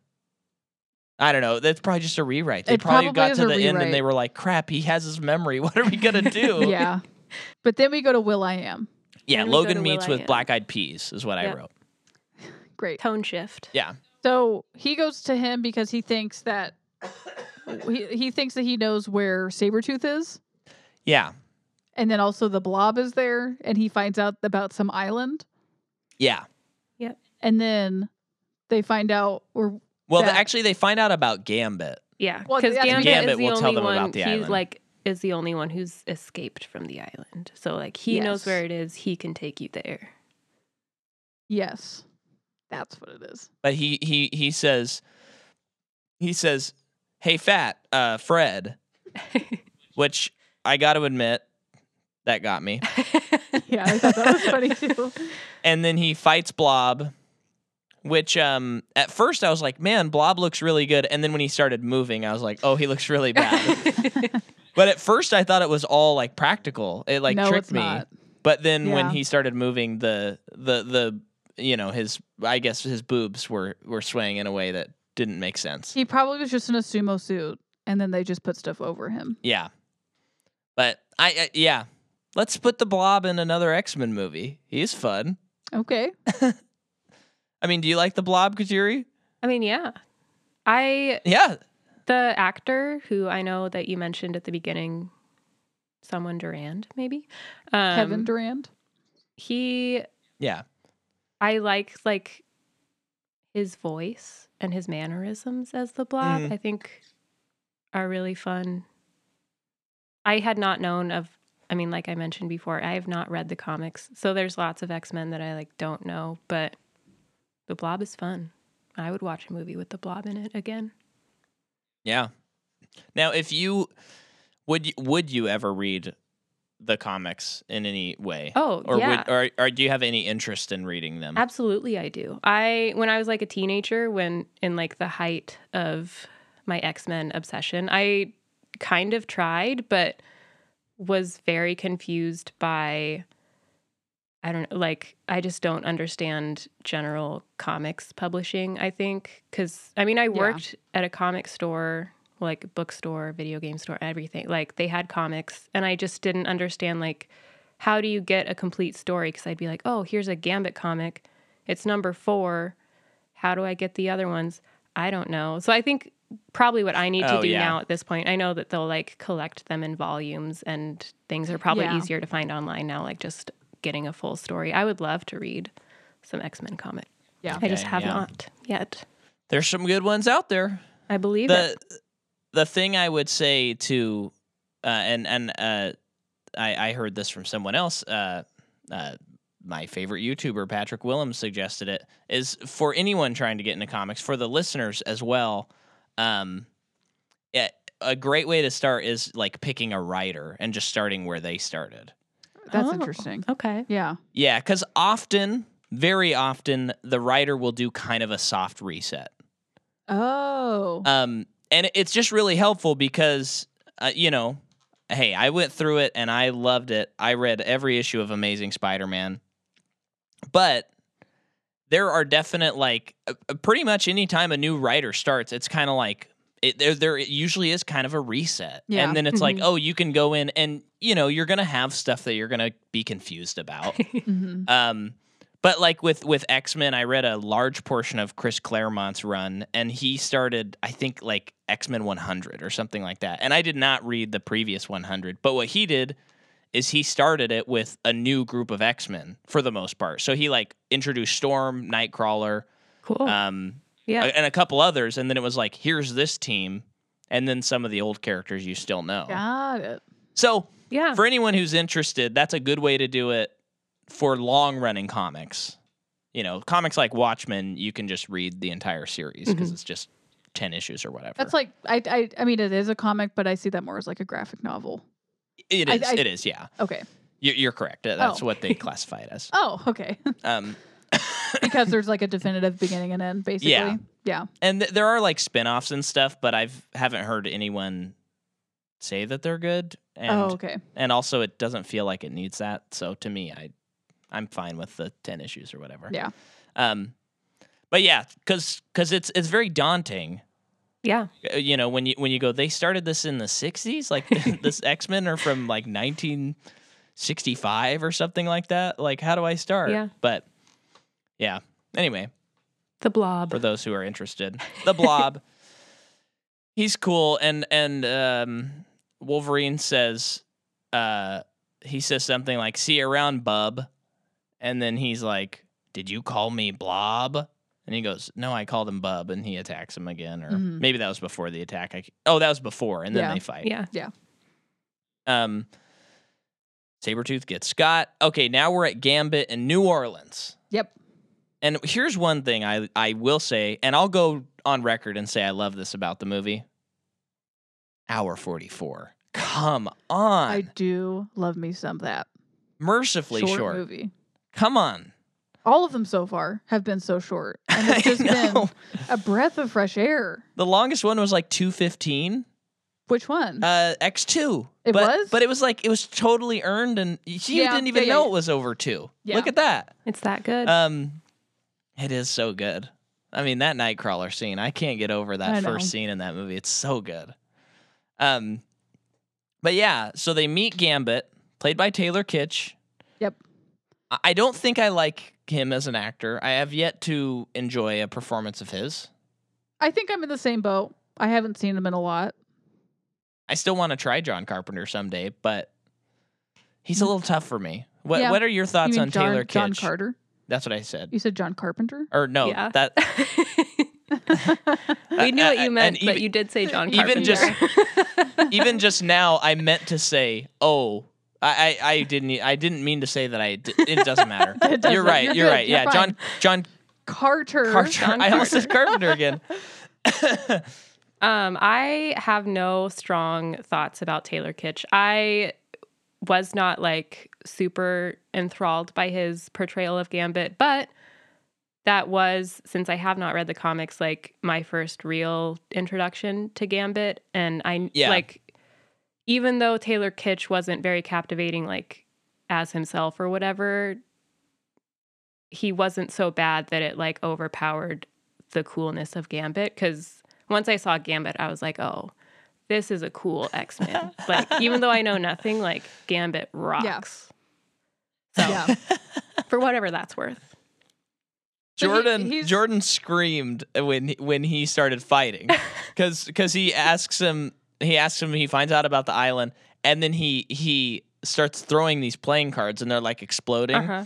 Oh my gosh! And Jordan said, "His power is playing cards." You were so upset. I was, because I just could. But that's like we've talked about to death in this movie. It's like their powers can't be inanimate objects, but I'm like fooled every time when they use one. That's like doesn't work. Yeah. But so as this fight scene's happening and stuff, I'm like, what is this? Is he just a magician? Like what is he? I couldn't figure it out. Yeah, that's fair. It was just so funny seeing the difference of my own mind from a freshman to now, where when I was a freshman, I was like, oh, guy in a purple suit throwing playing cards. Okay, I'm in. I get it. And now I'm watching you didn't need more.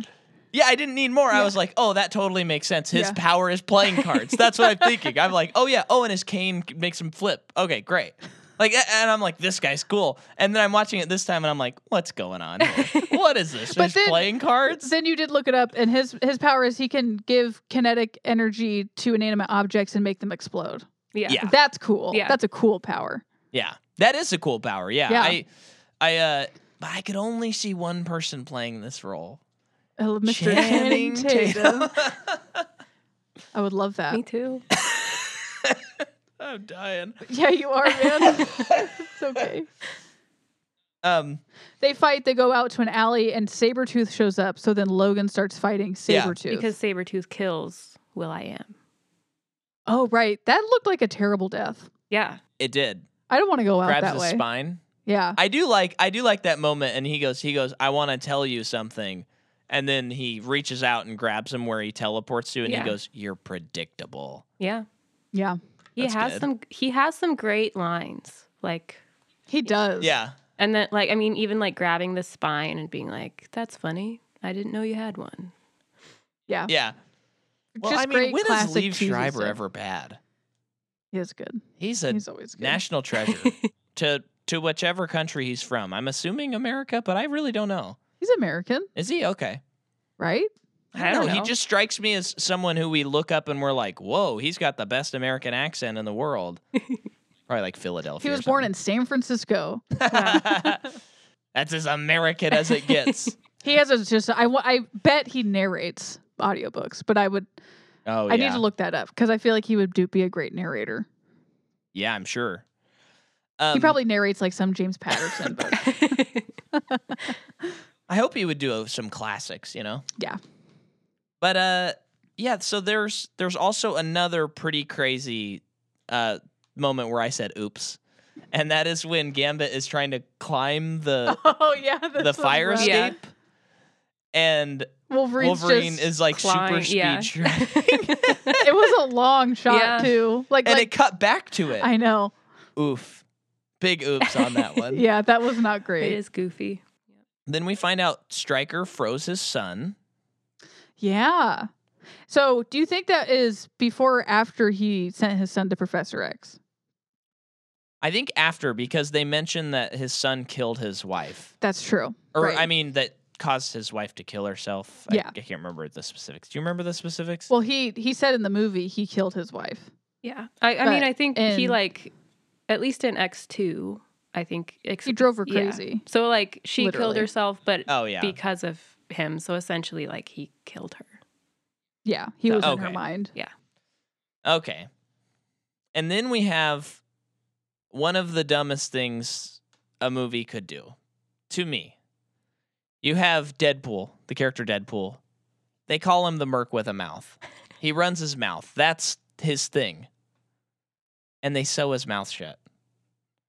That is one of the stupidest things that you could do. Doesn't he reference doesn't he mention something about that in Deadpool? It does make some great jokes in Deadpool. Yeah. Because he can reference stuff, which fits the format very well. Yeah. But my goodness, it's just fun. At the time watching this, I didn't know who Deadpool was at all, so I just went with it. But you watching it now, it's like, it's like if Spider-Man was in the movie and they were like, "Hey, we plugged up your web, and you could never use webs again or crawl on walls." You're like, huh? So did they do it? Did Stryker do it though because he actually was so annoyed by him? I think so, because Wolverine says they finally found a way to shut you up. Yeah. Yeah. But I also don't think he was around long enough for it to settle into us that he's that annoying that you would want to show his mouth I shut. just know that because Deadpool is out now. Like I've seen it by this point. Yeah, it's like in hindsight. Yeah. And I mean, at the I don't beginning, know. Stryker does say something, like, I think when they're, like, at the compound in Nigeria, he's like, "You would be the perfect soldier if it wasn't for that mouth on you," or something He like does that. say So that. it's like, and I don't really, especially at the time when I first saw this, like, I didn't know who Deadpool was, so I didn't really care that his mouth was shut. And even now, like, I think I've only seen the first Deadpool. And because, I don't know, I guess, like, he's Weapon 11 at the end. I guess is that Deadpool? I guess it's supposed to be. In my mind, it just kind of like, it's one of those divergences of comic books. So I guess I like have never had an issue with it because I figure. They're just different timelines, but I don't know. Yeah. That's an easy thing to do with comic book movies where it's like, this doesn't make sense, but it does to someone, I'm sure. Yeah.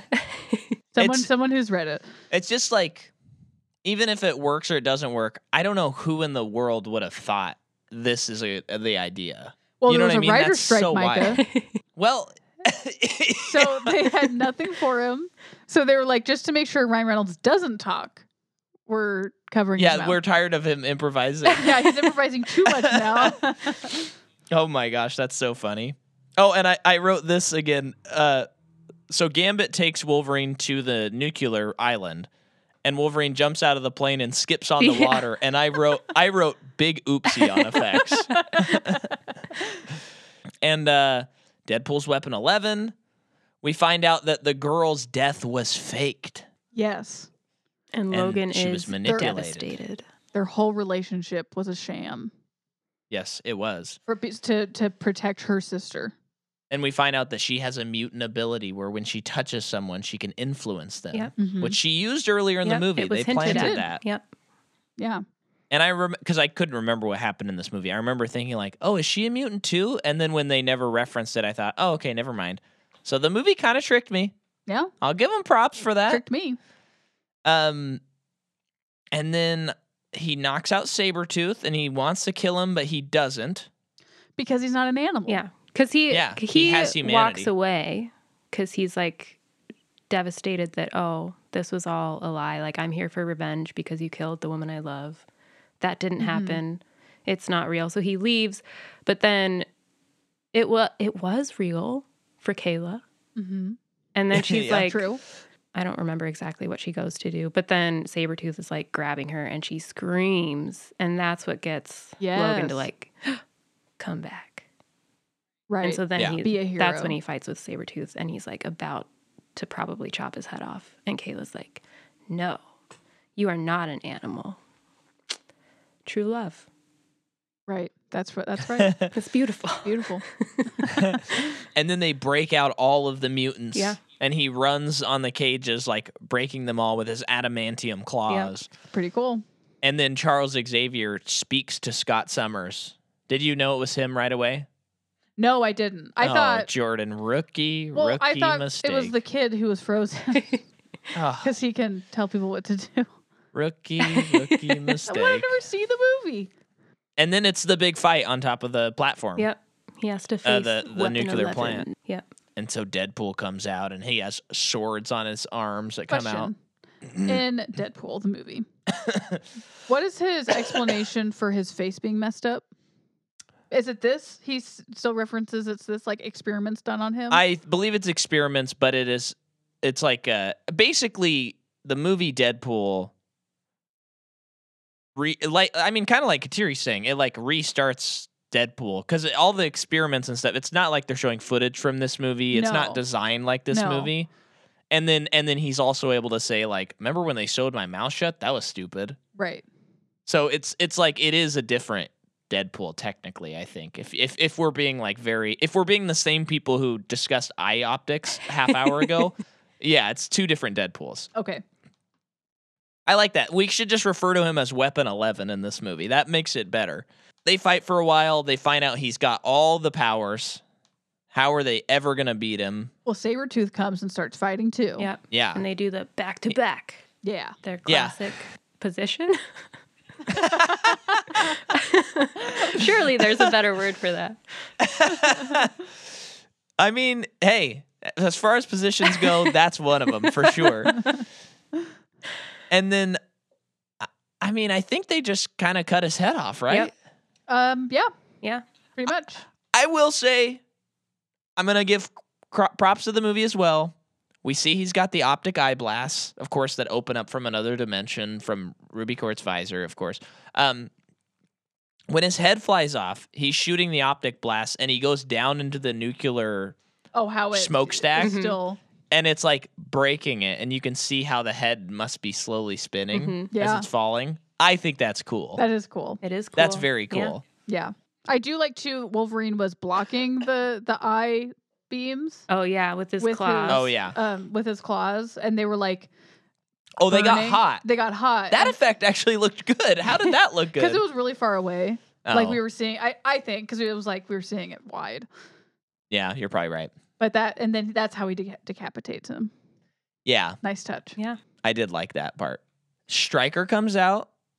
Yep. And he's like, okay, here we go. This bullet is just going to make you lose your memory. And he shoots him a bunch of times. Yep. Gets him twice in the head. Gets him twice in the head. And then Kayla tells him, she touches him and says, keep walking. Walk until your feet bleed. bleed and then walk some more. Yep. Yeah. I do dig that as well. I always love something like that. And so he leaves, and then Gambit comes back, and he's like, Wolverine, let's get out of here. And he's like, who the hell are you?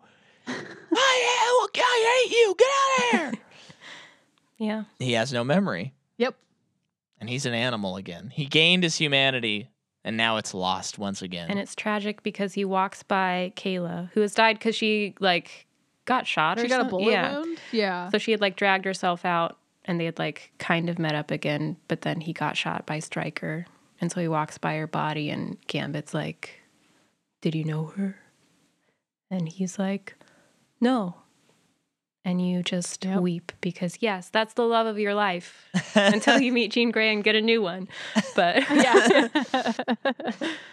Yeah, I think by the end of this movie, this love interest thing, it's like, okay, this is good. Yeah. This is fine. Yeah. The movie ends. It's so short. We cut to William Stryker getting picked up mid-credits. Yep. And then post-credits, we see Deadpool's hand feeling around for his head. Yep. Mm-hmm. Okay, so this is a thing.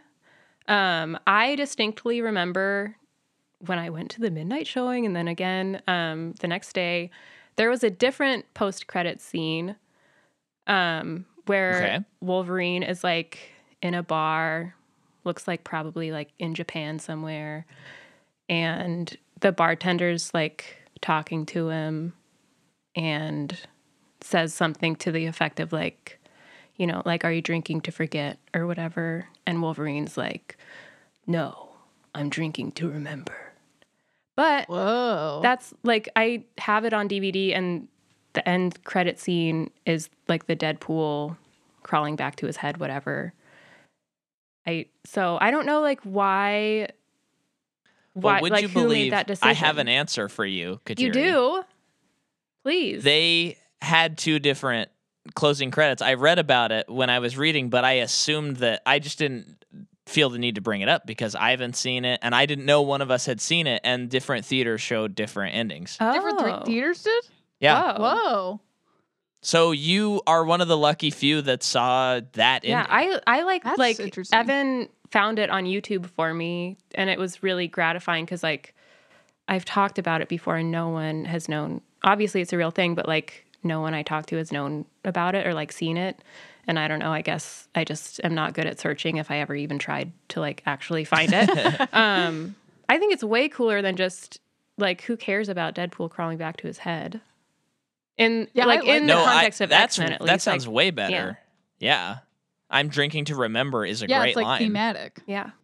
And there's a lot of famous comic stuff involving Logan being in Japan. So really? so that would be What was he doing there? Just wait for the well, Wolverine. I believe that we're going to find that answer out Oh, okay, wait. Oh, okay. in a movie I haven't seen, but I know he's in Japan in that movie. And from some of my readings, but not all of them because I haven't read the definitive stuff, I don't think. I know that a lot of his backstory takes place in Japan Oh, interesting. with Mariko, I believe. Who's that? I Guess think I'll we're going to find find out. out, I bet. Yeah. He might have another love interest, Jordan. I Oh. hope that doesn't piss you off. No, it's fine. It's fine. I thought at first I hoped it was Han from Fast and Furious. Hey, He could Maybe be it in is. it. I guess he could be in it. But I You mean don't know. Mariko. I think that's the name. But anyway, so that's well, and again, I just want to stress that Charles Xavier shows up at the end and looks like a PlayStation 2 Yeah. cutscene, Was it and it's really actually bad. Patrick Stewart? I mean, it was his voice, right? It had was to be. definitely was. his I'm sure it voice. was. If it was like, it just looks so bad. I just could never Yeah. imagine that it was like actually him, even if they did CG. I just could only picture like this had to just be a from scratch thing. If it was Yeah. like they put it over his face then that's even worse. It's so terrible. It's difficult to look at. It is. It's assaulting. Well, thankfully, it's very short. Yeah. But that's the movie. That's the movie. Do we have some final thoughts, Kateri? I don't know what to say that we haven't already said. Hey, that's I know, okay. I know that it like is not a masterpiece, but I still love it. And I think for like, it definitely, like you mentioned, it's an hour 44 or whatever. And a lot of stuff happens and there's like some very odd tone shifts. Like, oh, we go from committing war crimes to now I'm just a lumberjack in the Rockies to the love of my life is dead to, Right. oh, I'm like making fun of this fat man. Like there's just a lot of, I don't know, sections, but I think in like, I don't know, the format of an origin story, it works for me because it's like you are trying to get the full picture, so you kind of can forgive how quickly some things have to happen. Because like we cut to the Rockies and it's like, bam, here's this woman and they're in love. And you're like, I don't know anything of like, how did this happen? But I'm just going with it and like buying it. I don't know. Right. Yeah. Yeah. A lot does happen. What in a about you, short Jordan? movie. It's okay. Well, I'm very glad. I'm glad that you really like this movie, Kateri, because I think it would have just been like a total us just like convincing ourselves that it was worse than it really is. Yeah. You know, as we discussed it. It's okay and you if brought you think some... that it's terrible. No, but I mean I don't think it's good. but I don't think it's as bad as its reputation, certainly. And like I said, I mean, I could name, if I'm going not just MCU, but I'm just going comic book movies, I could probably name at least 15 that I would rather, that I would watch this over. Yeah. And it's so short and it's quick. And it just, like you're saying, I do enjoy that it just goes scene. Like when we were getting to the end, I'm like, okay, great. You're not dragging out like this thing. Mm-hmm. So, yeah, kind of bad, but it's got some kind of good. Yeah. I like that. And I'm glad it's got some fans. Yeah, me too. So, Kateri, do you have anything you would like to plug? Anything at all? Nothing but my love for X-Men. Awesome. Beautiful.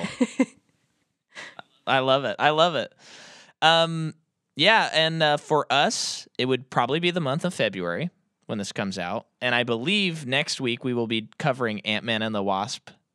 Or Ant-Man. Please don't let me watch that. Wasp, Make me watch Quantum that. Mania. Yeah. So that'll be interesting. And yeah. on Patreon this month, we are talking about Knives Out. Ooh. Yeah.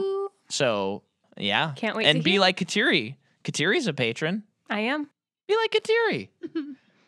Let's go. So it's patreon.com/Micah McCaw. Thanks for listening, everybody.